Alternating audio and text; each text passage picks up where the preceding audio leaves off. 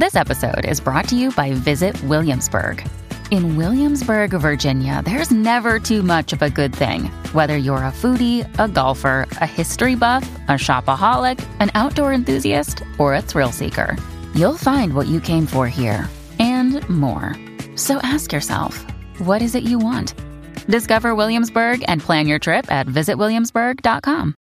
When the miles rack up faster than your flush count, that's when you'll truly appreciate your hunting vest from Final Rise. Built for the uplands and proudly sewn in the USA, the complete lineup of hunting vests from Final Rise, from their all-new Summit XT down to the minimalist Sidekick system, are all built upon the foundational load-bearing waist belt and low-profile shoulder strap system, which allow you to carry all the gear you need and do so comfortably while maintaining your ability to move freely and perform when you need to most. With a complete lineup of accessories and newly released performance field apparel, Final Rise has the gear you need to help you get the most out of every mile and every flush. Final Rise gear is built for the uplands. Get yours today at finalrise.com.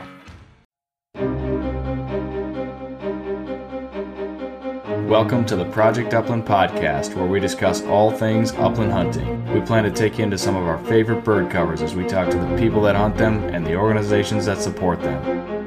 We'll also break down the dogs, guns, and gear used to pursue them, and of course, we'll share the stories that celebrate this American tradition. It's one of those things that you do that feels timeless. My dad brought home our first Brittany when I was about 10 years old.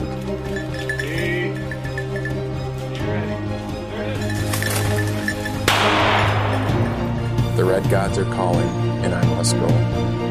These are your stories. The Project Upland podcast is brought to you in part by Pine Ridge Grouse Camp. Adventure awaits. Welcome back, everyone. What's up? Nick Larson with the Project Upland podcast. Thank you for joining us for another episode. We've got a great show for you today. Cool interview on late season ruffed grouse hunting. Something that I think you will enjoy, find informative, find valuable, and useful in some of your late season pursuits, as we sort of hit the pause button here in the Midwest, and deer seasons are either underway, firearm deer seasons that is, are either underway or about to begin. Kind of marks a significant point in the grouse hunting season, and afterwards the game changes a little bit. Not too much, which you will find out and learn on our interview today, but it does change a little bit. And fortunately, the person that I had on and spoke with a couple days ago is very knowledgeable on the subject, and she has plenty to share. So it's a little bit longer episode this week. It's hard to cut a conversation short with this particular guest, and so you might have to take this episode in pieces. Ultimately, I am trying to keep these under an hour. This one definitely is not. So apologies for that if you were hoping for that, but I do think that it's a neat conversation, and like I said, I think you'll find it valuable and hopefully learn something. And if you do, please let us know. Again, always appreciate the feedback that we get for the Project Upland podcast, and we hope that continues. So that's about all I have. I did a little bit of hunting last week, kind of my final hunt before I take to the deer woods a little bit this coming weekend and maybe the following weekend. Had an awesome grouse hunt last Sunday. Snuck out just myself, just me and the dog. We hit one spot and flushed some birds, bagged a couple.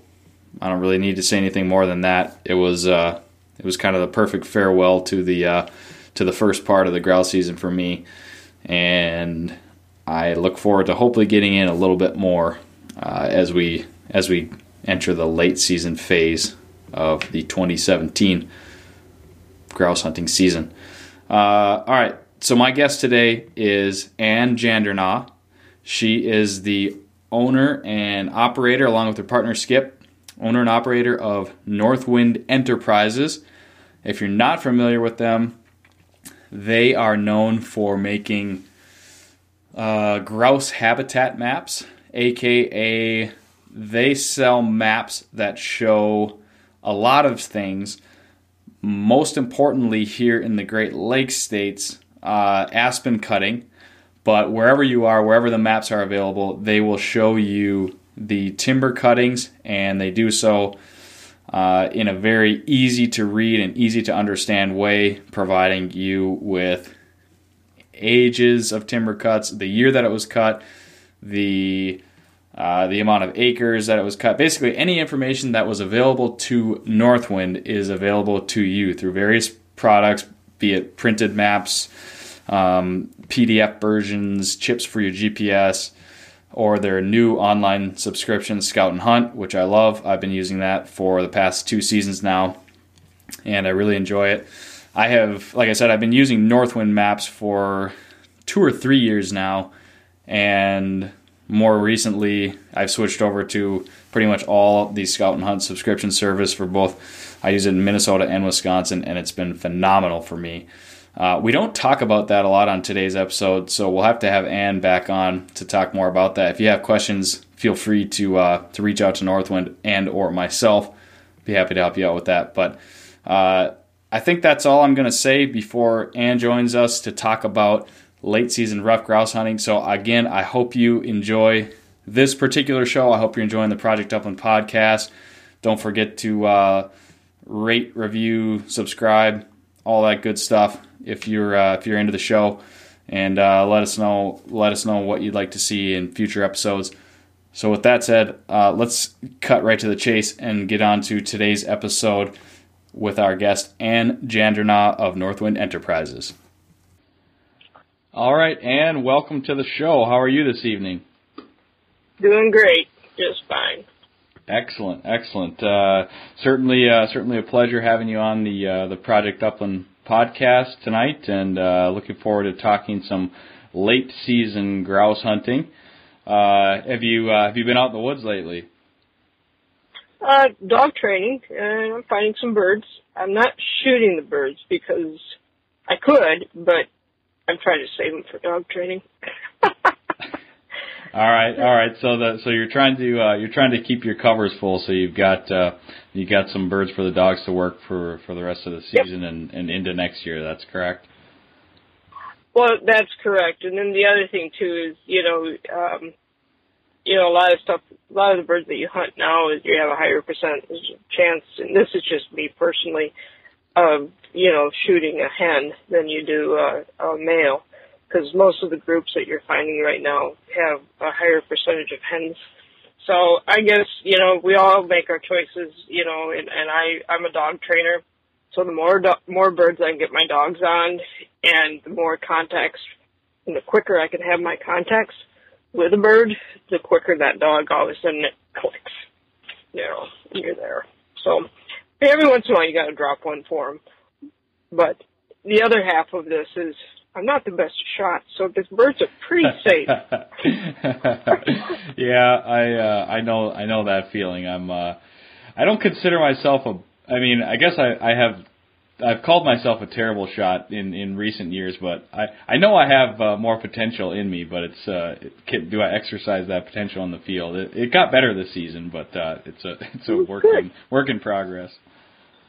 Yeah, it is.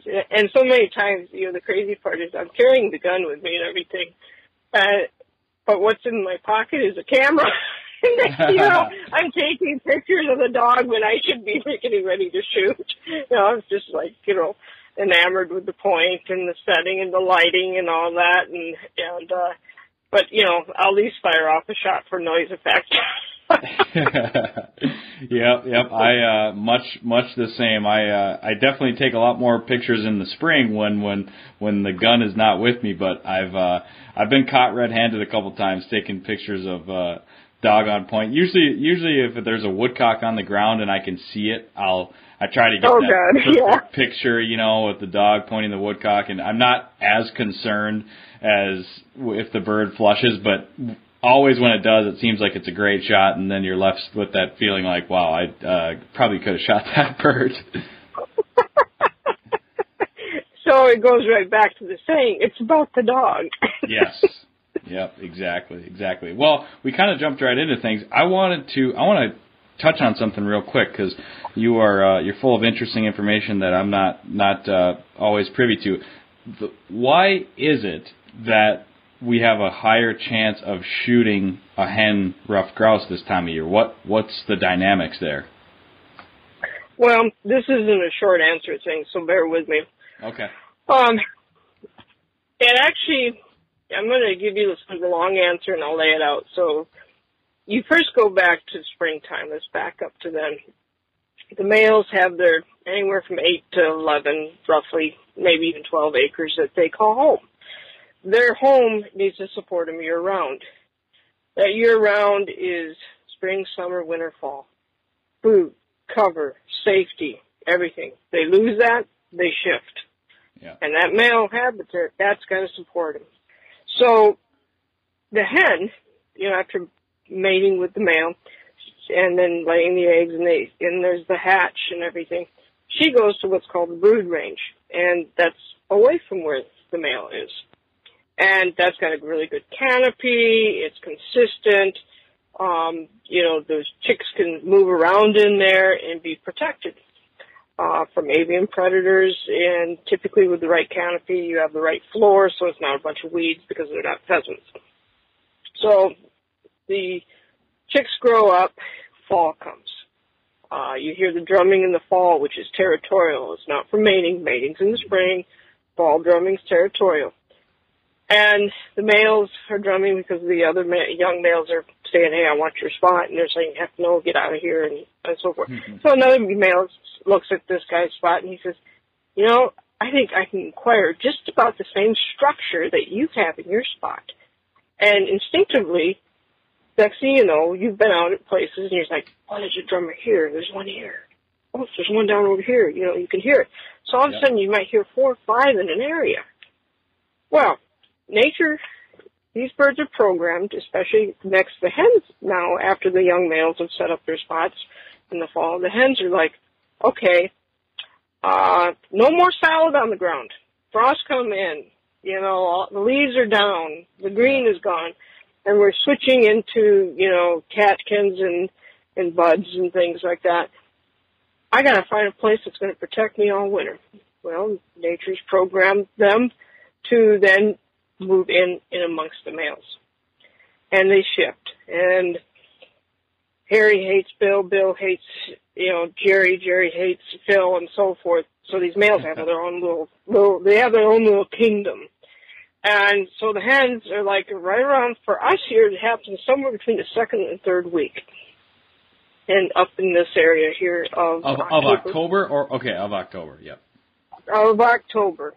Yep. So now the hens are shifting. So you see a regrouping. These males aren't going to group together. They don't like each other. But the hens don't care. They just move around. And how many times have you gone in and you start getting multiple flushes? Yep. Late season. They're primarily hens. That's not to say they aren't in some male's domain and the male is in there, but it's typically hens. So in the early part of the season, the males are on the move. You end up getting typically more males harvested, and toward the end of the season, you have more hens. And so you have to think about it, an area. Say you go in there and you get 4 or 5 flushes, and you keep coming back to that place, and you keep coming back to that place, and eventually you're whittling it down to maybe 1 or 2 birds. And there's a real, you can wipe an area out. Some people say, oh, well, they'll come back. Well, the spring might be bad that next year, or you need the number of birds to populate areas, and you need good weather, you need everything. So you just sort of have to think about, for me, it's dog work and having the bird numbers to work my dogs. I'm to the point in age that I don't have to shoot a lot to be happy, but I would rather shoot to reward the dogs. And when I was younger, it was how many I could get. And as you get older, for some reason, I have no idea, it changes sometimes. And for me it did. And that's why that explanation there, the hens move back in amongst the males and habitat that will support a grouse year-round. There's your long story. Excellent. Well, yeah, that's I certainly I hadn't really thought about those dynamics in that fashion. So it's interesting to hear about, and yeah, that's what we're here to talk about on the podcast tonight, is sort of the transitioning of the season, and with deer seasons kicking up across the Great Lakes states. Minnesota's going on right now. Wisconsin starts in a couple weeks, and kind of looking into that second half of the season, if you will. I know for a lot of people, right. It's kind of the firearms deer season signals the end of the grouse season. For me, not so much. I wouldn't consider myself a real diehard late season guy, but I sure love to get out and get a few more right. hunts in before we settle it down for the year. So, yeah, exactly. Well, since we're gonna talk a lot about the late season, let's get your perspective as someone that spends a lot of time in the woods. And you're out of Wisconsin. I talked about that in the intro to the show. But for somebody that spends a lot of time in the woods, the grouse woods, what was your perspective on the season this year? What did you see, hear, feel, smell out in the woods? Your perspective. Everybody knows the drumming counts were up and the hunting reports were all over the board. But I just want to get your perspective on kind of what you felt like the woods offered you this year. It all depended on where you were. And unfortunately, most of what I had to deal with around here, here's a little secret here. Go to NOAA. Look or type in Google or whatever your search engine is. Go to historical monthly rainfalls. And it's a real eye-opener, because you can look at your particular area and your state, and you can zoom into an area, and you can look at critical May, you can look at June, July, August, all of those, and you can see how much rain hit certain areas. Now, I printed out May, I printed out June, July was normal pretty much here, in August, and we had part of flooding. So, definitely hit the first hatch, probably hit a lot of the second hatch. And I knew before we started that there was going to be a problem. And looking at the dynamics of rainfall and the changes, you can go back to 2005. And from 2005, it's either 2011 or 2012, there's been a change in the amount of rain we receive in the spring.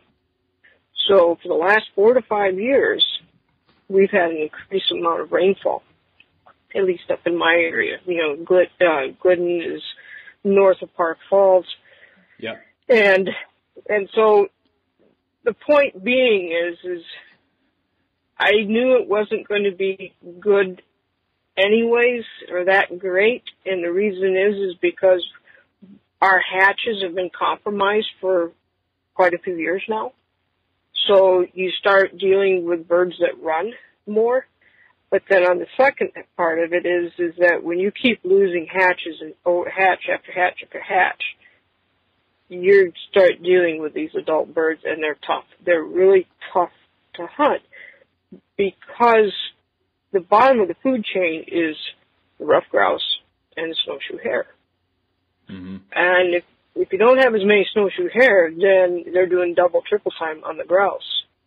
And,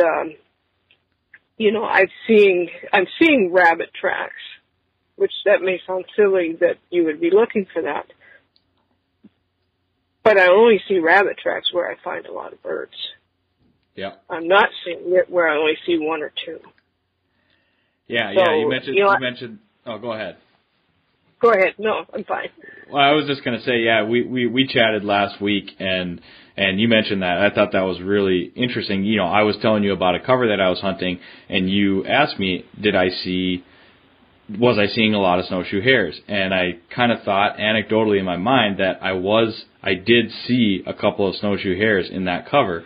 And long story short, point being that when you have snowshoe hares in a given area, the birds are less of a target. Not that they're not a target, right. but that predation is getting dispersed amongst the snowshoe hares and the birds, and so there was possibly right. some correlation there with the flushes that I was getting. So that was really interesting. I hadn't thought of that before either. Yeah, it is interesting. And so when you have an area that's had persistent rains in the spring, it affects more than just grouse. I mean, it can affect the woodcock and other animals and such. Mm-hmm. But it literally changes your balance.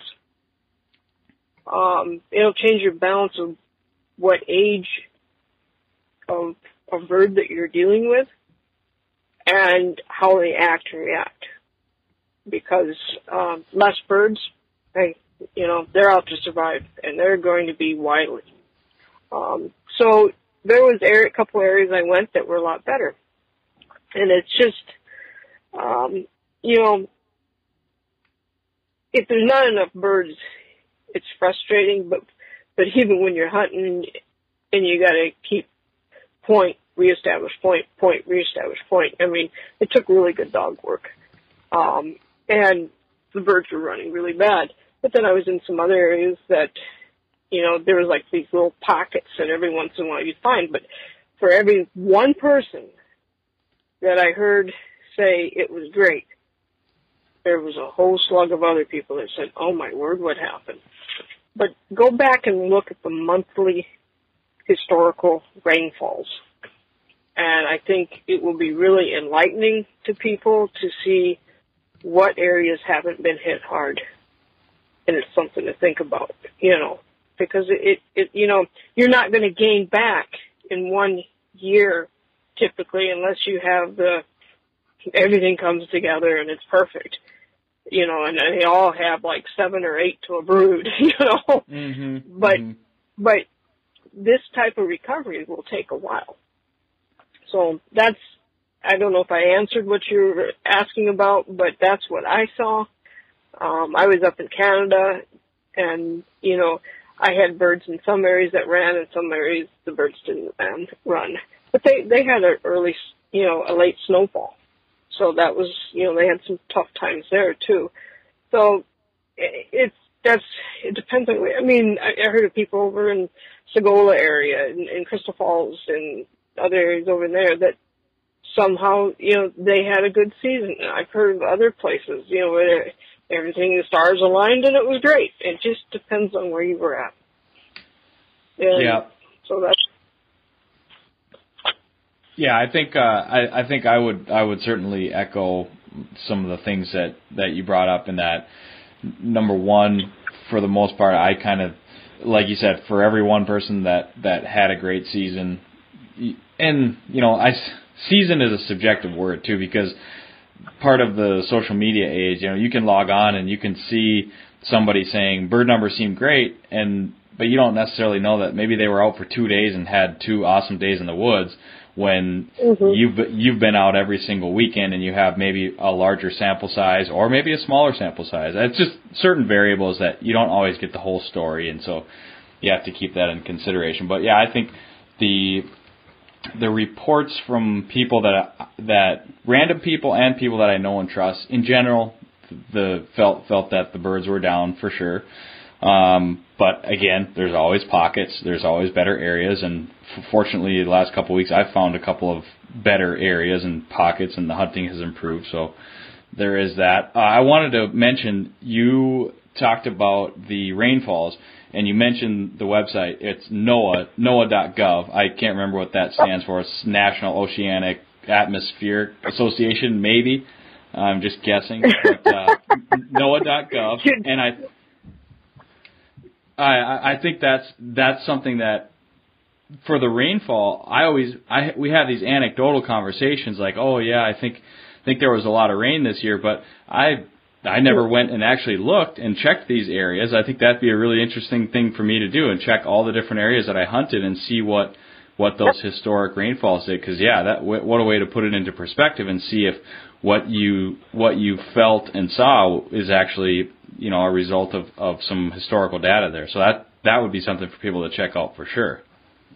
Oh, it is. It's quite a tool, and you can really start to analyze areas even more. But with that being said, there's areas that even within having had this much rainfall, the pockets I know of that haven't had pressure from people hold birds still. And I just think when you've had a bad spring, your birds basically, if they get the pressure from predators during the summertime and then they get the pressure in the fall, it's really hard to maintain a covert, basically, because it can get depleted pretty quick. And so sometimes trying to find those pockets where you're hoping that no one's been into, is really helpful. Yeah, yep, sure. That's easier said sometimes than done.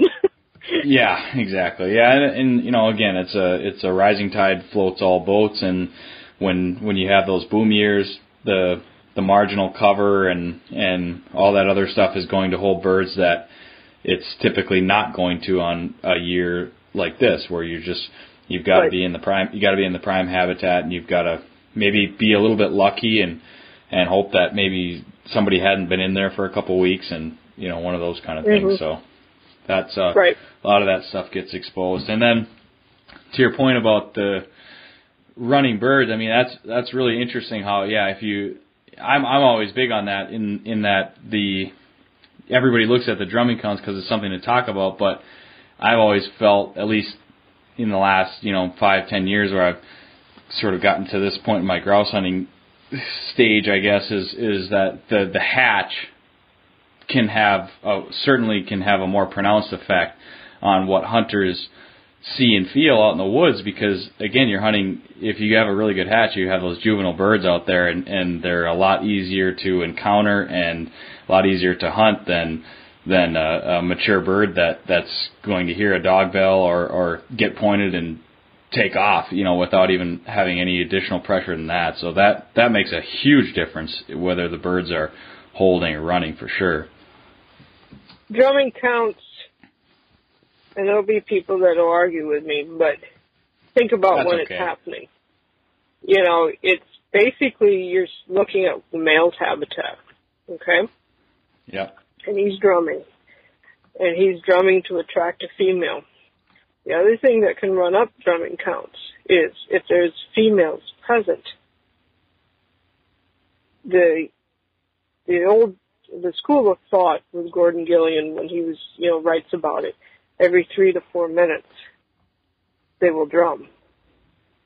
If a hen is nearby, no hen could be 4 minute or 8 minute or whatever. It's typically a 4 minute interval. So if he's alone, he's not got anyone challenging him. He can't hear it, Yeah. They might answer another drummer. But if there's hens, he's going to drum to beat the band and then some. And one of the things back then is they did not have deer camps and things like that. And what happens, and I've got some of them where they're, every, 3 minutes they're drumming. And it doesn't take long for one bird to run the numbers up. Yeah. And then the key as to whether or not your drumming counts are good is what does that area do the next year and the next year. There's typically I don't know how they account for it and everything, but if you take the counts and there's a big swing, somehow there should be an accountability for that. Because let's just say, for instance, the normal for one of the routes in Lincoln County in Wisconsin was somewhere between mid-40s to mid-60s. It's been that way for a lot of years. And then all 1 year, it went up to 130, somewhere up in there. Mm-hmm. Well, that's huge. Yeah. I mean, that's just crazy huge. You'd call that an outlier, really. But was it factored in? Was anything adjusted? That would be the question. Yeah. And then that was a year it was up 25%, and then next year it was down 25%, and they called it an anomaly. So I think drumming counts have to, the people that are taking the drumming counts are doing everything they're supposed to do, and they're hearing what they're hearing. They're doing. I mean, they're volunteers. You cannot fault them one iota for what they're doing, but it's what you do with the data afterwards, and what these birds are doing, so that they hear, what for what the volunteer is hearing.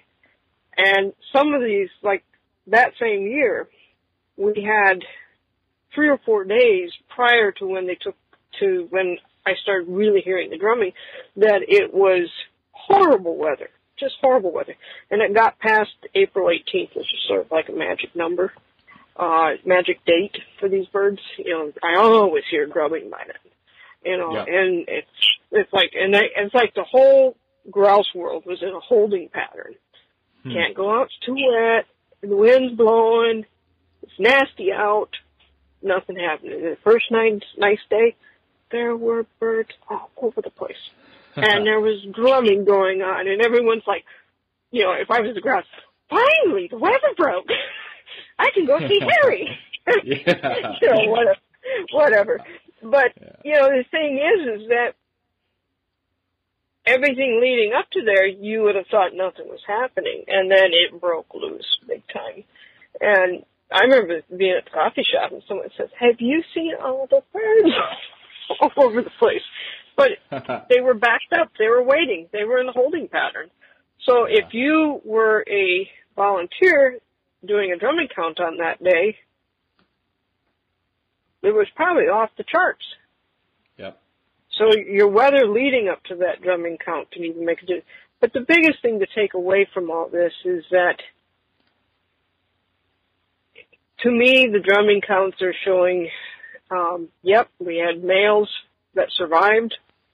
You might have picked up a few extra ones, but it's hard. There's no factor in there for when one particular guy is, or even you hit a spot. Let's say you hit a spot and everyone's drumming every 3 minutes. Yep. How do you factor that one in? Yeah. And I'm not finding fault with it, but I'm just saying this is things that need to be thought about. Yep, I think I totally agree. They are what they are, and there's a lot of variables in it. And I sort of put the onus on the hunter to understand what the drumming counts are. Right. Understand what they are, what they're surveying, and then set your expectations accordingly. And I'm not saying I hear about fair weather fans, like if the drumming counts are up or down, they'll decide whether they're going to hunt. I don't know if that's even true, because I didn't hear an overwhelming amount of people that didn't really understand the drumming counts, but I know not everybody does. And so, again, it's up to the hunter to understand what those drumming counts are, what they're surveying, and what it ultimately is going to mean in the fall. And if you set your expectations accordingly, it's, they are what they are. They don't have to be anything more or anything less. Well, and I think that's where it's really hard. Those of us that have been playing this game for long enough, or wherever this sport, we realize what it is. There's no guarantee, and really the most important thing is the brood and the survival of the brood. But if you're someone that's new, and you're seeing it in the Milwaukee Journal, you're seeing the county tout it, you're seeing it in other publications touting that the drumming counts are up, it's going to be a banner year, off the charts, best in whatever. Yeah. I think there needs to be a caveat or something in there that's saying, hey, with all this being said, this is still only just one very, very, very small piece of the puzzle. Yes. There's so much more that needs to happen. Yep. And I guess, it's something that you and I have learned over time, as well as a lot of other people. And so I guess, it's Well, hopefully, maybe if there's anybody listening to this, and we educated a few more people tonight. So we did our good deed. What's next? yeah. All right. So we'll put the drumming counts to bed for now, but I want to talk about. We kind of have a list of discussion topics that you and I went over last week, but let's just go right away, maybe high level, and you can get down as deep as you want to. But habitat shifts. I think many grouse hunters know, but others probably do not know. The grouse, they change their habitat throughout the season, throughout the year, really. So you can touch on that a little bit, but let's try to focus on, where the birds were in October and where they're going to be in the second half of November and December. Okay. The males aren't shifting unless their habitat's destroyed. So the hens are shifting into the male habitat. Now, the male habitat is going to have a combination of, things that are really important to him. He's going to have pines. He's going to have conifers. Now, these conifers are the type that they can get underneath it, and it's the type that you would kneel down and look, and you can see straight across. Mm-hmm. And it's where the snow doesn't accumulate. Nice, dry environment, protects them from the wind and shelter. And one tree typically isn't enough. You got to have a cluster of them. And typically they're not old trees. They're younger trees where, we've all had it where the dog goes on point and you're looking down this line of pines and thinking, I know where he went. Okay, can the dog hold here? And I'm going to tiptoe down to the end, but I'm not going to put too much pressure on the pines, and then I'll release the dog, and the dog goes through the pines, hopefully either locks on point, bird hopefully comes out on my side, and I can shoot. So they need this grouping of pines for both weather protection. When they get heavy snows on them, it also drops these branches down even lower and forms a thermal area for them. And so they've got the pines. Then they need an area for, like the male aspen buds are something that these birds like. They're actually, the male aspen bud is more nutritious than the female aspen bud, higher carbohydrate, protein, and fat than the female. And the males, the aspen trees are either male or female. So you don't need to go around and look and say, well, is that one, what sex is that aspen tree?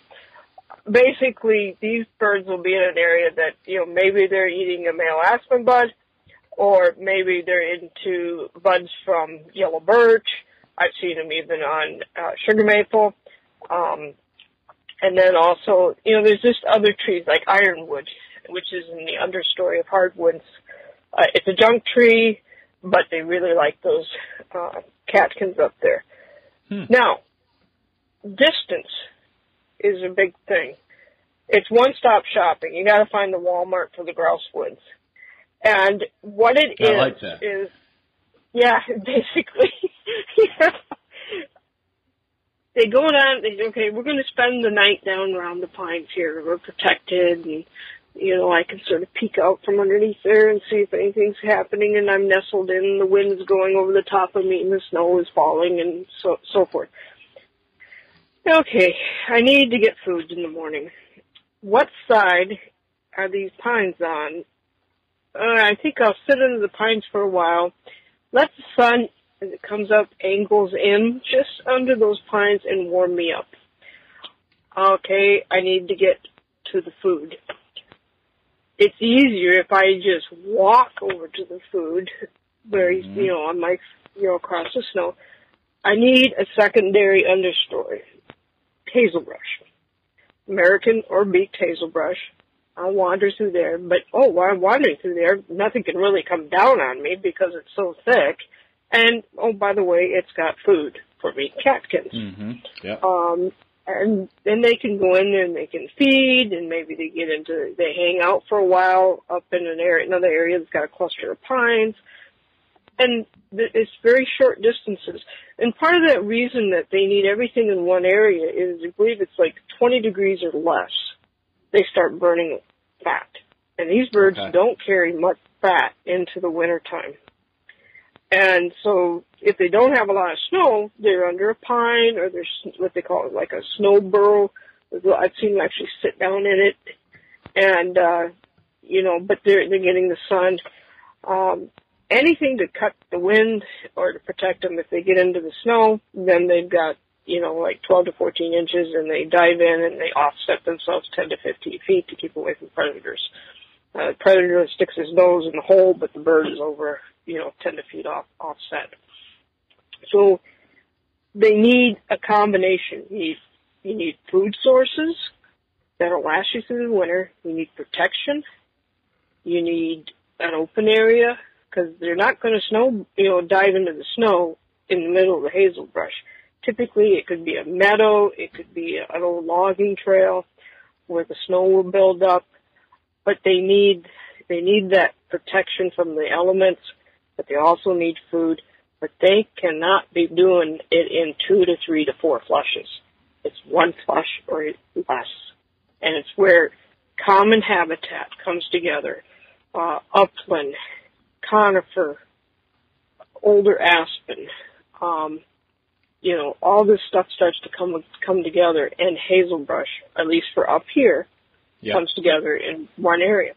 And for anyone hunting some other area, always think about where you found the birds, what time of day, angle of the sun, what's your weather like, what was your weather, before a few days beforehand, or what is there a storm coming in? Most of the time they'll feed during October, and they're going to feed usually 2 hours before that storm. And then it's like as the closer the storm gets, the opportunity to work birds becomes less and less. That time is even farther out in the wintertime. I've seen when the temperature is going to plummet to like 20 below, I'll see birds feeding at 2 or 3 o'clock in the afternoon, not just before dusk. So those are just some things that conifer's huge, but it needs to be the right type of conifers. It needs to be low to the ground and a way for them to move around underneath there. And if hazelbrush is right next to it, that's fantastic.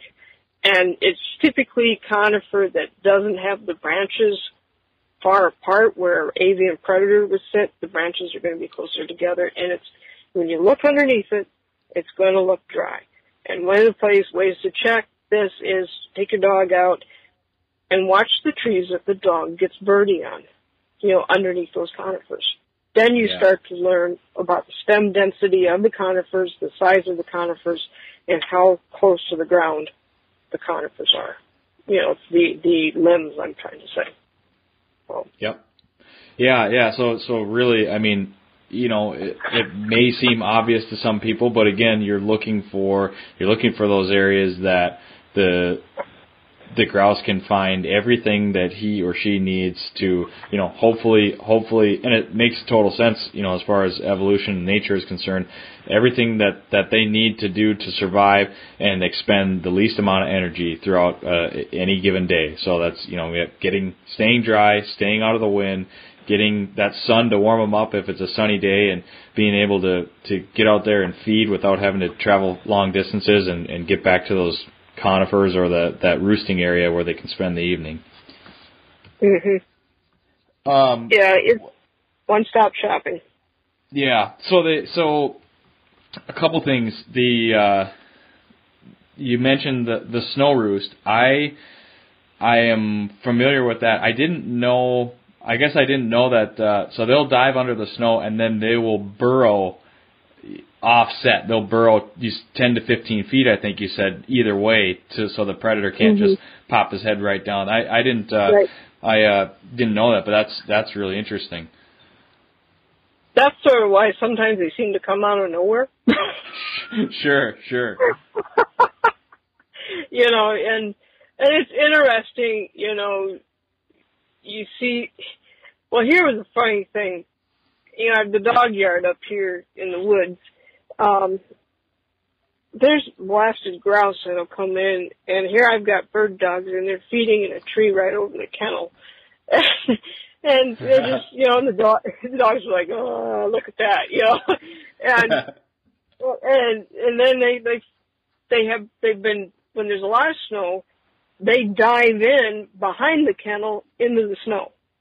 And I'll find the holes where they come out, you know. And I'm like, you gotta be kidding me. I've got bird dogs and you have grouse right over this aisle. Talk about teasing them, yeah.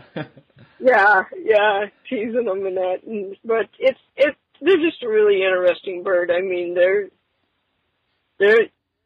every trick in the book they've got to use in order to survive. So. Yeah, definitely. And you know, we touched on it before. They are the bottom of the food chain. Everything loves grouse, including you and I, and that's why they've developed all these tactics and techniques to survive. It's definitely what's fascinated me about the bird for a long time and continues to do so. The other thing with the snow roost, I remember a few years ago, I was up northern Minnesota scouting. We took a spring trip up to Buddy's hunting camp where I deer hunt, and we had two objectives. One, we wanted to scout in the spring for deer for the following deer season, and two, we wanted to put some cameras and get some pictures of grouse on drumming logs. And so we did that, and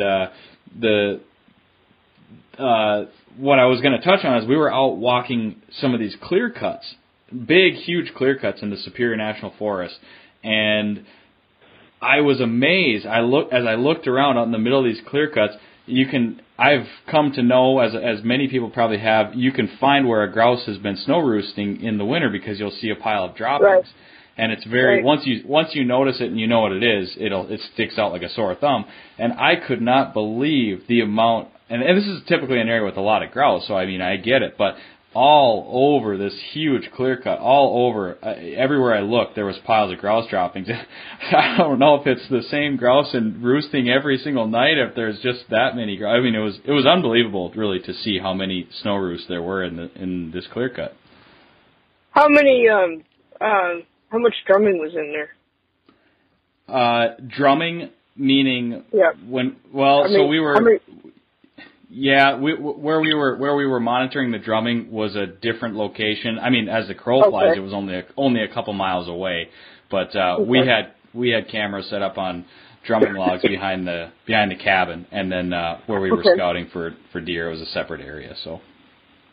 Well, it would be interesting if that was obviously it was a winter area for them, but yes. It's just surprising when in some of these males, they make a circuit, and you'll see drag tip marks in the snow where they drag their wings on the outer edges. And what's interesting is that the crazy part is they'll seem to do their dropping sometimes in the same area. And it's like, well, whoever that is been through here a few times, and then sometimes you'll see a predator dropping not far away. Sure. It's just you're able to read the signs and sort of get a feel for what's happening, in that particular area.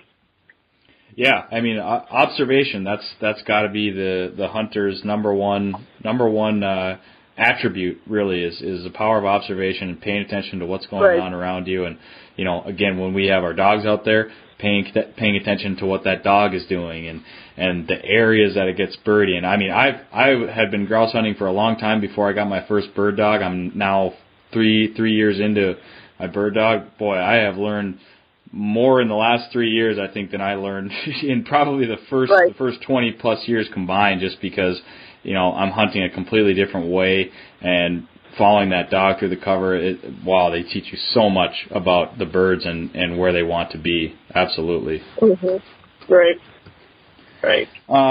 Well, let's see. We talked about what the makings of good winter habitat are. How does weather play a part in maybe? I have a feeling the way that we talked about this is maybe weather playing a part in you making the determination to go hunting. We talked about the cold and when the birds can start to get really stressed at low temperatures. So how does weather play a part in late season hunting? Well, when you compare late season with early season or mid season, I guess you could call it, late season, your hours of operation are not quite as long as what it would be in October. Because it takes a little while, sort of for them to really start moving. It's like the sun, they'll sit on the east side with the sun of the pines where the sun will hit them. And if they get spooked, then they basically retreat back in, unless you push them out. The colder the temperature, the less they come out, the less they're actually moving.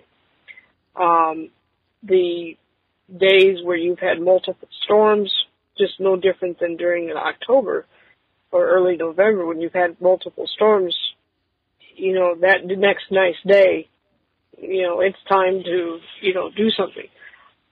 A lot of times if it's bitter cold in the morning, they may offset not have a feeding that morning and do a major feeding in the afternoon.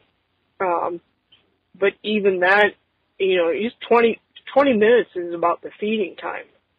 So that can be hard to narrow that down when that 20 minutes is going to be. Winds, you need to be out of the wind, because that's what that bird's going to be. It's out of the wind. Let the winds go over the top of you and be down where it's quiet. The snowfall, light snow, not too much, really a light, how you see just a few flakes, but if it's snowing, decent, sit at home, Don't waste your time.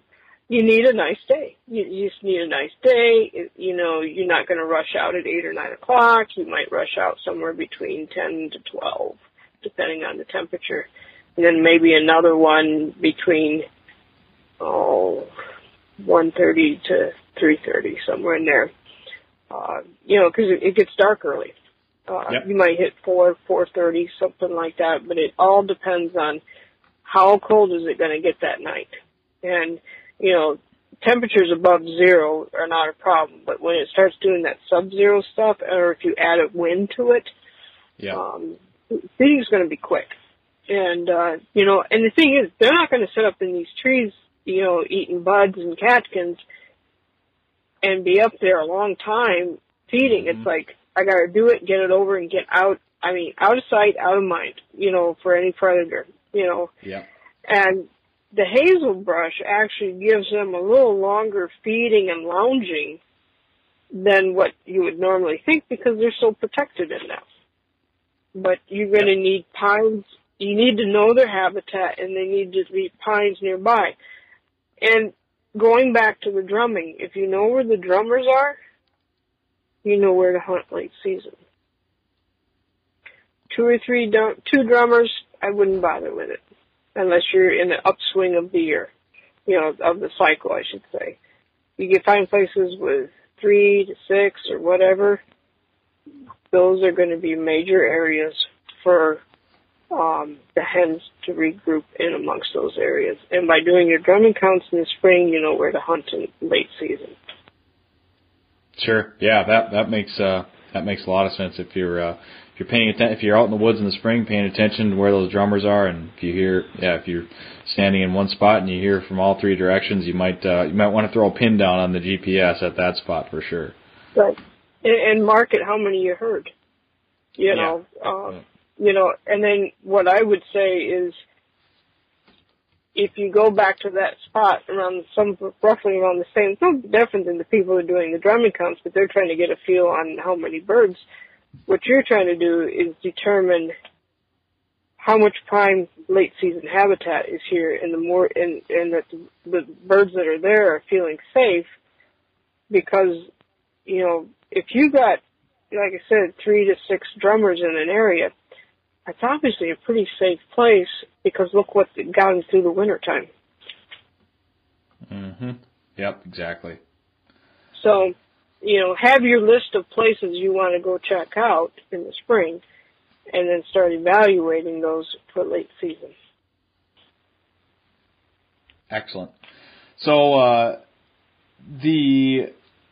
let's transition a little bit. We've talked a lot about birds, and we may come back to that, but I want to talk about a few other aspects of late season hunting. Number one being our dogs and dog care. If you're out there hunting grouse with pointing dogs, flushing dogs, that sort of thing, late season sort of brings on a whole extra set of elements and things that we've got to deal with our dogs, whether it be their paws or just the cold temperatures, that kind of stuff.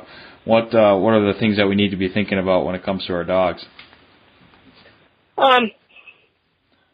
Treat them like a sled dog is what I would suggest. And I know that's probably just everyone's like, what? But you have some experience with sled dogs that you can expound upon.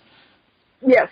And it's not so much feeding them like a sled dog, but treating them like a sled dog, and also looking at thinking about yourself a little bit. If you come out of the woods wet and cold, what do you want? Warmth. Mm-hmm. Let's just say that the heater was out of your vehicle and you crawl in and you're wet and cold. Think about how stiff you're going to be when you crawl back out of your vehicle when you get home. Yeah. That is something to think about. So, and I've got nothing wrong with dog boxes and things in the back of trucks as long as they can really protect a dog from the cold and that they stay warm. But the other thing too is, the dog size needs to fit the size of the box. Because if you force that dog to curl into a super tight ball, they stiffen up. One of the things that I learned from running sled dogs, and I did a lot of competitive racing both in the U.S. and Canada in sprint, and is that the care that I put into my dogs after the race made all the difference in the next day when I raced. So I'd run my class, come back, take care of my dogs, and get them prepped the next day. Now, it's even more so with distance racing. I mean, that's a whole, major level, because distance racing, a lot of them are running 6 hours on, 6 hours off, 6 hours on, 6 hours off. And in the long distance racing, those dogs are covering 100+ miles a day in some of the big time races. And what they do is when they get their dog back to where the checkpoint or the truck or whatever, I typically grab the liniment. There's a mushing liniment that I use, and I massage the shoulders, that long muscle that runs from the shoulder down to the elbow, and you massage it and with the liniment, and that helps work the liniment in.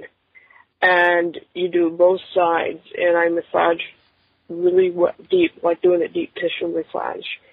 Then the next thing I do, it's called a half jacket. The half jacket has pockets in it. The half jacket is made of fleece, thick fleece, and it's got pockets on the inside.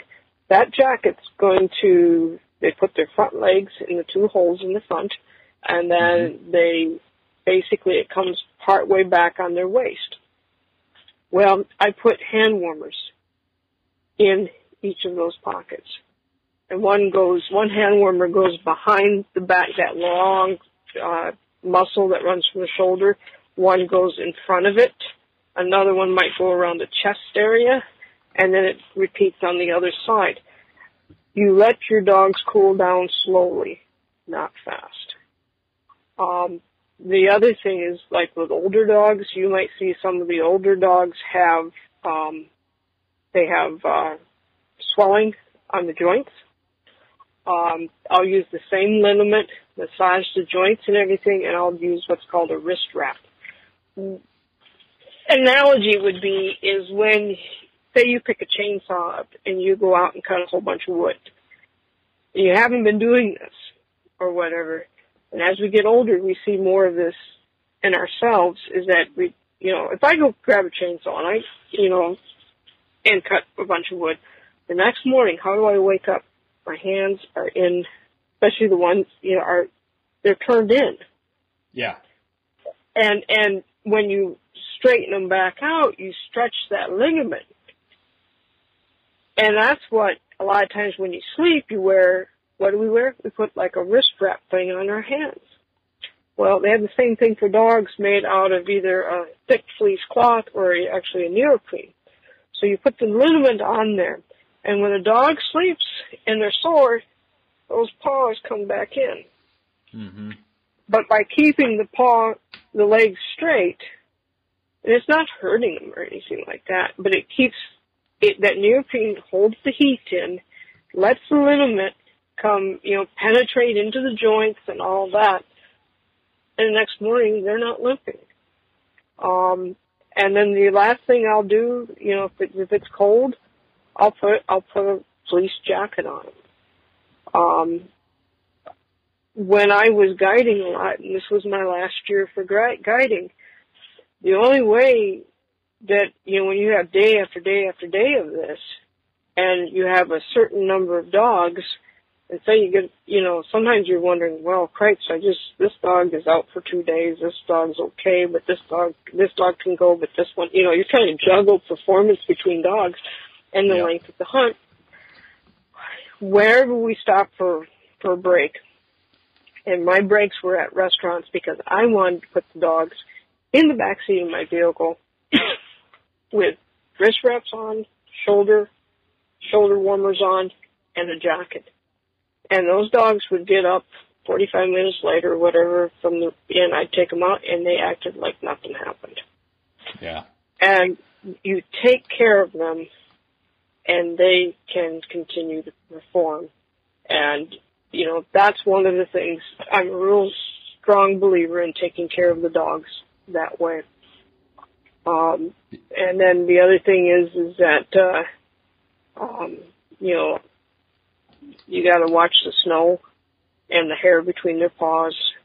Trim that hair between the webbing and get that. And if it's really frozen hard, don't have toenails too short or too long. If they're too short, they can get abrasion behind the toenail into the pad. Check their feet more often. I mean, we check them, in the fall, but you got to remember when they hit things underneath that snow or on a hard frozen surface like a logging road or whatever, there's nothing giving. Yeah. It's pretty rough for them, but let them cool down slow and take care of them. Feed them about an hour later, because their appetite will be still good. And, and don't make them jump up on the back of the tailgate because it's going to be slippery and they're tired because pushing through that snow and the brush and everything, it's one thing to go through the brush, but it's another thing to add 6 to 8 inches of snow on top of it. The other thing, too, is if you have dew claws on a dog and you're going to put booties on them, put some cotton ball under the dew claw, take some surgical tape, and make sure the nail, of course, of the dew claw is trimmed. Because where you cinch up the booties many times, if you don't have a cotton ball underneath the dew claw, it'll actually bite the dew claw nail into the leg. So. That makes sense. Yeah, but you really got to pay attention to where that booty is coming down, and you're probably better off safe than sorry there. Mind that dew claw for sure. Right. And then probably the only thing is if you do use booties, once they get wet or if they get a hole in them, if you get a hole in it, it's unbelievable how quick they can fill up with powdery snow. If they get wet, it's just, it's like abrasive at that point for the dog. So, and, that's the big thing. Yeah. Yep. I mean, we ask our dogs to do. We don't really have to ask them. It's usually they do it. They do it for themselves and for us. But we ask them to do a lot. I think most people understand that. And so when we're talking about taking care of the dogs, it's really the least thing that we can do is make sure that they're being watched over and they're cared for when they're finished hunting and checked over, and make sure you do those tailgate checks, and obviously pay attention to your dog, watch the body language and make sure nothing's bothering him, and do what you can to be preventative and obviously reactive if you need to. But it's that cold weather. It's got to be. They're not wearing boots and wool socks. That's for sure. So or a hat. Yeah, or a hat or gloves or anything. So certainly some extra precautions there that you need to pay attention to. Absolutely. Yeah, it never hurts to baby them after a hunt. Yeah, I've found that certainly. If you had looked at my vehicle, sometimes there was 4 or 5 dogs all stretched out, looking like they're sunning themselves back there, with jackets and everything on them. Yeah, their hand warmers and their warmer packs. I like that. Yeah, that's a cared for dog team. They're very content. Yep. Good. That's good. I certainly aim for that with my dog, and I think most of us bird hunters do, but certainly something to think about. Let's see. I'm looking at my list here. We talked about temperature. We didn't talk a ton about snow depth and type. Certainly, that snow depth is going to affect the dog's ability to get through the woods, and for me, really, the snow depth is kind of what ends the season for me. Once it gets to a certain point where my dog and I aren't working the cover like I want to, that's kind of it for me, and I'm okay with that. I'm sure there's other people that hunt longer than me, and I'm sure there's others that quit sooner than me. But what are you looking at when you're paying attention to that snow depth and then the type of snow? Okay, maybe I'm a wuss. I don't know, but I've also had some knee surgery, so I like to see where I'm putting my feet. That's a big thing for me. Now, there's other people that are different, and I think without the knee surgery, if I had a graft done, I probably wouldn't think about it that much. But the deeper the snow is, of course, the harder it is to get through it, and the other thing, too, is, it's even harder on your dog because the angle of going over things changes, and they have no idea what they're hitting underneath it. And that's when you get major shoulder injuries. And those are the things that, if you keep repeating shoulder injuries, they can come back and haunt a dog late in life, and it just becomes a chronic issue. So a lot of it, just what you're saying, either bitter cold or snow depth. Those two things are, I like 4 to 6 inches or less. That's just my personal preference. The other thing too is if it gets crusty, the birds can walk all over on it. But that's that type of snow that becomes abrasive, and you put your hand down underneath on it and rub it, and it just, you feel like you can get a rug burn off of some of the stuff. Yeah, not pleasant. No, not pleasant, but think about what it does if it packs between the pads and the webbing of the dog's feet and they're running. Yeah. And the more those feet splay out, the more that they take a chance of getting what's called fissures. And that's like a slice that forms from the packed snow when they run. It's in between the webbing, and they keep running, and eventually there's a slice in there. And those are hard to heal up, because like on a sprint race, we never wanted to booty because we'd lose X number of miles per hour. And we always wanted to maintain as close as we could to a 20-mile-an-hour speed. And if we bootied, we knew we were going to lose it. So you're always feeling the snow and saying, man, can I run it or can't I? Because if you run it and the snow is crusty, especially like if you're the first one to go out of the chute and run, there's a crust on that snow, and you come in, your whole team was torn up, because they ran so hard. That could be in 8 miles or 6 miles or whatever, but that whole team would be torn up. And you know what? It's about impossible to get that healed up in 1 week.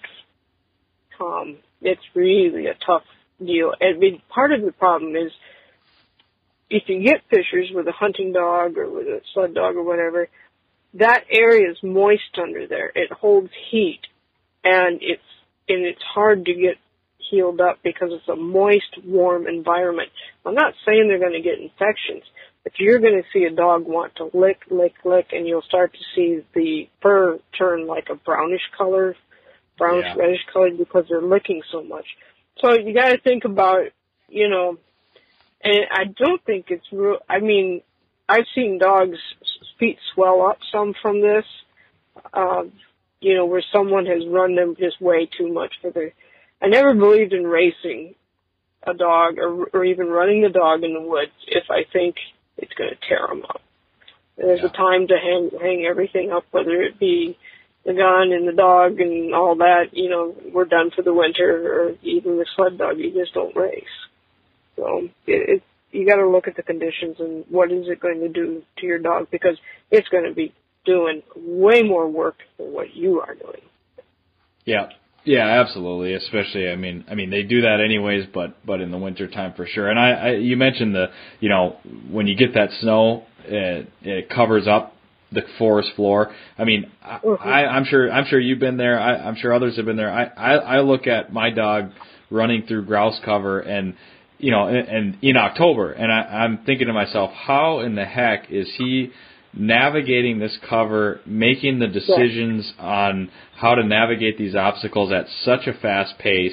You know, it's amazing that they can even do it. But then think about, you know, that same amount of drive in that dog with everything covered up. I mean, he's bound to they are bound to run into logs and just get beat up. And yeah, it's the snow depth for sure is going to affect that. And I mean, I guess for me, if I was really dead set on going out and doing some late season hunting, and there was deep snow, I would maybe take some snowshoes and just leave my dog at home and just go for a walk in the woods and maybe hopefully step on a grouse in a snow roost or something. But yeah, it's the ability of me and my dogs to hunt the way that we want to is kind of the determining factor there. And I guess the important thing for people to remember is, pay attention to that stuff and don't send you or your dog into something that's, you know, not going to be worth it, or it's going to put you in harm's way, that kind of thing. Yeah, I agree. I mean, you just do right by the dog, because really you're the only thing that sort of holds them back is by the decisions that you make. They'll go, but you got to have sense about it. Yeah, exactly. Well, I had a couple other things written down here. We talked a little bit about winter logging, and you mentioned, you know, if people are going to be hunting this area, meaning the Great Lakes, be it Wisconsin, Michigan, Minnesota, you know, the loggers are out there. They're going to start to get out there as the swamps freeze up and that sort of thing. What should we be paying attention to as far as that goes? Well, winter logging is probably the peak of activity for logging, because everything's frozen up. Of the three states, I would say Minnesota more than even Michigan and Wisconsin, because Minnesota has a lot more wetland areas, and it has some of those areas that maybe you want to get back to a cut, and obviously you drive along the road and you're thinking, wasn't there a marsh there? And it looks like now there's a freeway. Well, what they've done is they'll freeze those areas in. You know, you get the snowpack on top of it, you get really icy, and they'll run the bulldozer over. And if you take the snow off and the chattering of the tracks, even like across a bog or something like that, you can freeze it in. I mean, there's actually some roads here that you can still see the old trails in the swamps where they a long time ago froze them in with horses. Wow. Same thing up in Michigan and other places. But you got to be aware of these trucks, because like in Wisconsin and in Minnesota, it's roughly 80,000 pounds that is their payload. Michigan, you know, that's 80,000 with I shouldn't say payload, but 80,000 with the truck and the load combined. And in Michigan, it's 160. So, you need to, as you go back on a road, look for the telltale signs of, you know, basically you've got dual tires and where there might be a lot of activity. Never hurts to have your window cracked a little bit. If you're in a hilly area, you'll hear the Jake brakes before you will see the truck. Make sure you get far enough off and don't park on a corner where they're coming around and all of a sudden there's a vehicle there. Try to make it on more of a straight shot so they'll see you a long ways off. Listen for especially quiet in the woods in the wintertime, noise goes a long ways. But listen for them and don't expect them to be able to stop on a dime. They're out there working. And so it's basically how many loads I can get in. And, majority of them are very polite. But you need to remember you're also in their world. So watch for active logging areas and be ready to take evasive action. Yeah. I think it's something that doesn't get mentioned a lot, and it's important to sort of call attention to it because again, we're out there recreating, we're bird hunting, and these guys are on the job, and not only are they on the job, but they're doing exactly what we need them to do to help the future of our hunting. So I mean, personally, I try to be as over the top respectful as I can and give them all the room they need. I'll avoid them if I know they're logging somewhere. I'm going to try my hardest to find somewhere that's just somewhere else.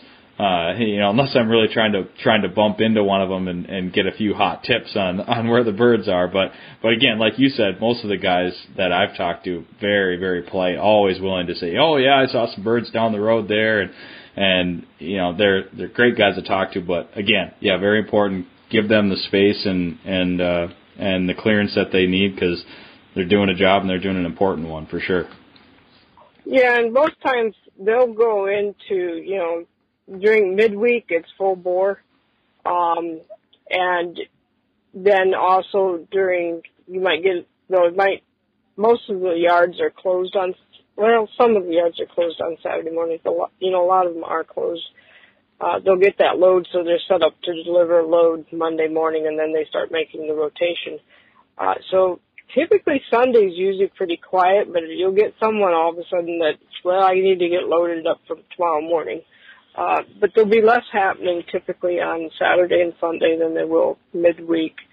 And be careful around those decks because they're not stable.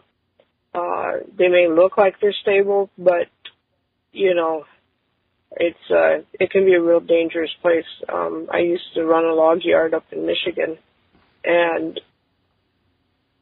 it's unbelievable how quick everything can come falling down.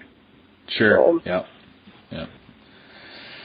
Okay. Well, we've covered a lot of topics. Is there anything else that, be it birds, dogs, habitat, anything else that you think we should talk about as far as late season grouse hunting? Trapping.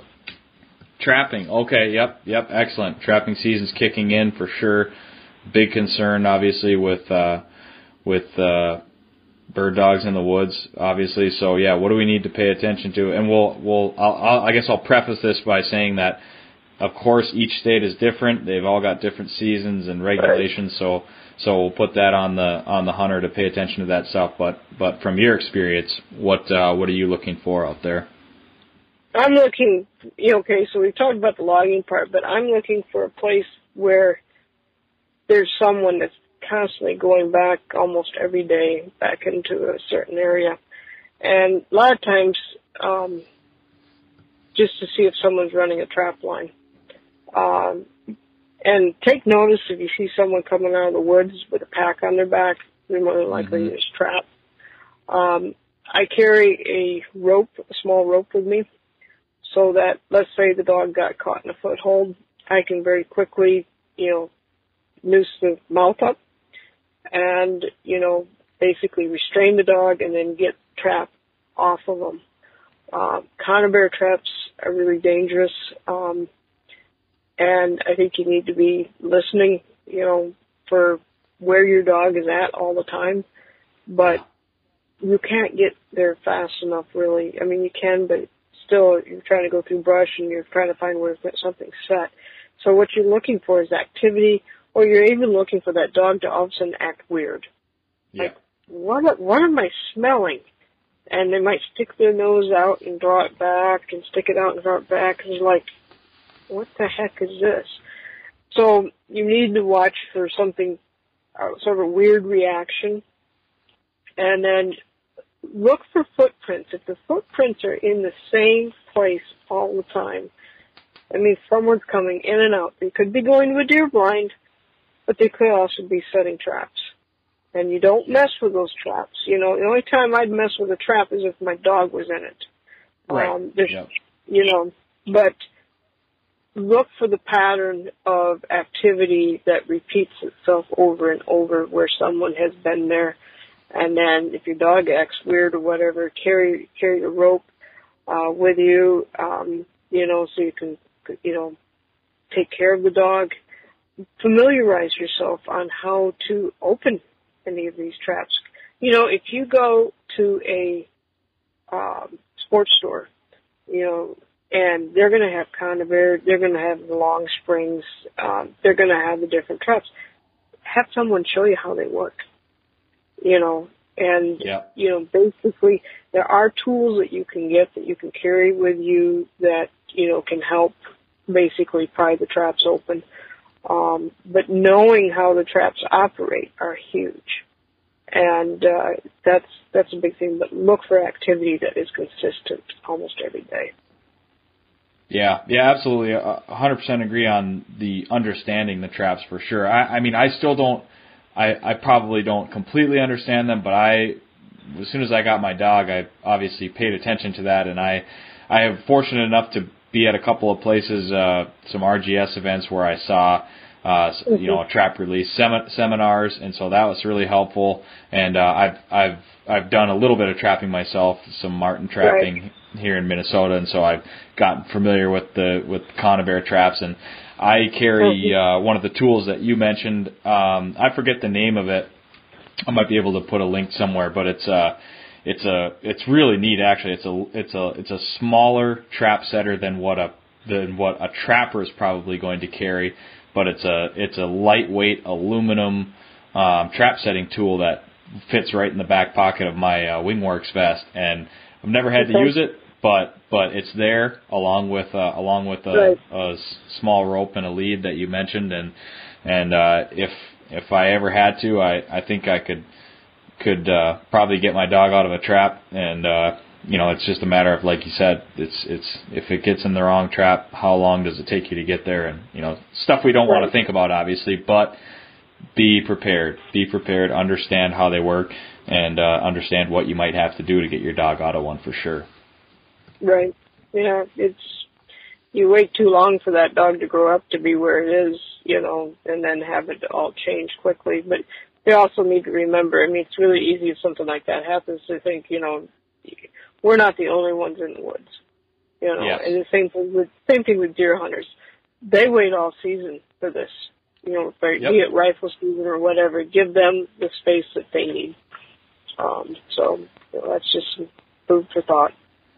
Yep. I'm with you there. I'm a deer hunter myself. I'll be out this coming weekend in Minnesota. I skipped opener in Minnesota this year to head over to Wisconsin and do some more grouse hunting, and I was happy I did because there's still some areas over here where there's no snow, and so I had a great little hunt on Sunday. But again, when the deer hunters are in the woods, you know, me being one, maybe I'm biased, but yeah, give them the space. It's a lot of people wait a long time to do this, and you know, I wouldn't want to see somebody's dog run by my deer stand just because I wouldn't want them to be, you know, I'd hate to even see that dog running through an area where there's a bunch of deer hunters out there. So yeah, it's good things to think about this time of year. Yeah, I mean, there's sometimes you can't, you know, especially early season when they're bow hunting. It seems like you don't mean to have it happen, but it does, especially if you're going cross country and you come back out in a different area, you know, hit the road in a different spot or whatever. Yeah. You'll run into stuff, and then I just make a mental note never to go back there the rest of the season because you don't want to mess someone's place up, you know. No. Unfortunately, it happens. But rifle season, it's not a good time to be in the woods. Yeah. No. I am in agreement with you on that. Well, we didn't even really talk about Northwind maps, but I think we kind of did that on purpose because we're gonna have you on the podcast again for sure to talk about that stuff. I've been using your Northwind maps for the last couple seasons and really enjoy them, and I will probably talk about them a little bit in the intro to this podcast. But I think we talked about quite a bit. Any parting notes or thoughts for the late season grouse hunting podcast? Well, you need to know where the pines are. You need to know where the cover is, because they never go that far from where you were hunting in the fall. So, if, by knowing where these are, I like to look at my maps and basically I make a junction of where habitat comes together, and then where habitat comes together with the better aspen, and if I know there's hazelbrush there, and then conifers, and then some hardwood. When all that comes together, it's a place to at least go look and see, if you could find some birds in those areas. Yeah, definitely. Things to consider, and if people have questions about Northwind maps, be it the printed maps, the PDF versions, the GPS chips, or the Scout and Hunt subscription, which I'm currently using and really enjoy, where's the best place for them to go and find that information? www.northwind.com, or they can give us a call. We're more than happy to help people and explain our products to them, and we get a lot of calls, just even about, where should I hunt? What am I looking for this time of year? We're only a phone call away, and we're happy to help you, because every area is different. Just because we hunt this way in, up north, things can be different in different parts of the, the country of what other people hunt. Yeah. Yep, absolutely. I've had the good pleasure of hunting with some people that hunt out east and out west even too, actually, in the state of Washington. Some just totally different than what we're used to here in the Great Lakes states, and obviously things to consider. How this information, when we talk about aspen, and what we're really talking about oftentimes is stem density and structural diversity. How does that stuff apply to the covers that you hunt and the habitat that you have available to you? Yep. Yeah, there's always, the grouse is a grouse no matter where it is. It still needs a certain amount of density, and it needs that protection, and it needs the same, but maybe under a different name or a different, than what we're looking at here. It still needs food, cover, shelter, protection. And some of those, what I mentioned there, they sort of overlap each other, but they need that specific habitat in order to, survive throughout the year. Yep. Okay, Ann. Well, I think we'll call it a wrap on the late season grouse hunting podcast. Thank you again for joining us. Really appreciate it, and we'll look forward to having you on again in the near future. So I guess we'll use that as a chance to anybody listening to this podcast. If you have ideas or suggestions for what we should talk about next time Ann's on, don't hesitate to let us know. We'd love to hear about that. And I think we'll leave it there. Ann, thanks very much for joining us tonight. You're very welcome. I hope you have a good deer hunting season. Yep, thank you. I'll hopefully some success, and then hopefully I can quickly turn around and get back out into the birdwoods and put some of this new information to use for me. Well, thanks again for having me on. I appreciate it very much. Yep, anytime, man. Appreciate it. You have a great night. You too. Take care. Take care. Hey everyone, this is Nick from the Gun Dog It Yourself podcast. If you enjoyed this show, then you might want to check out my show as well. We highlight and break down the ins and outs of training your own hunting dog.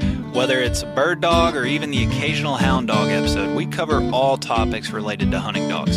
Check out Gundog It Yourself on any podcast streaming platform and hit the subscribe button to be sure not to miss any future episodes.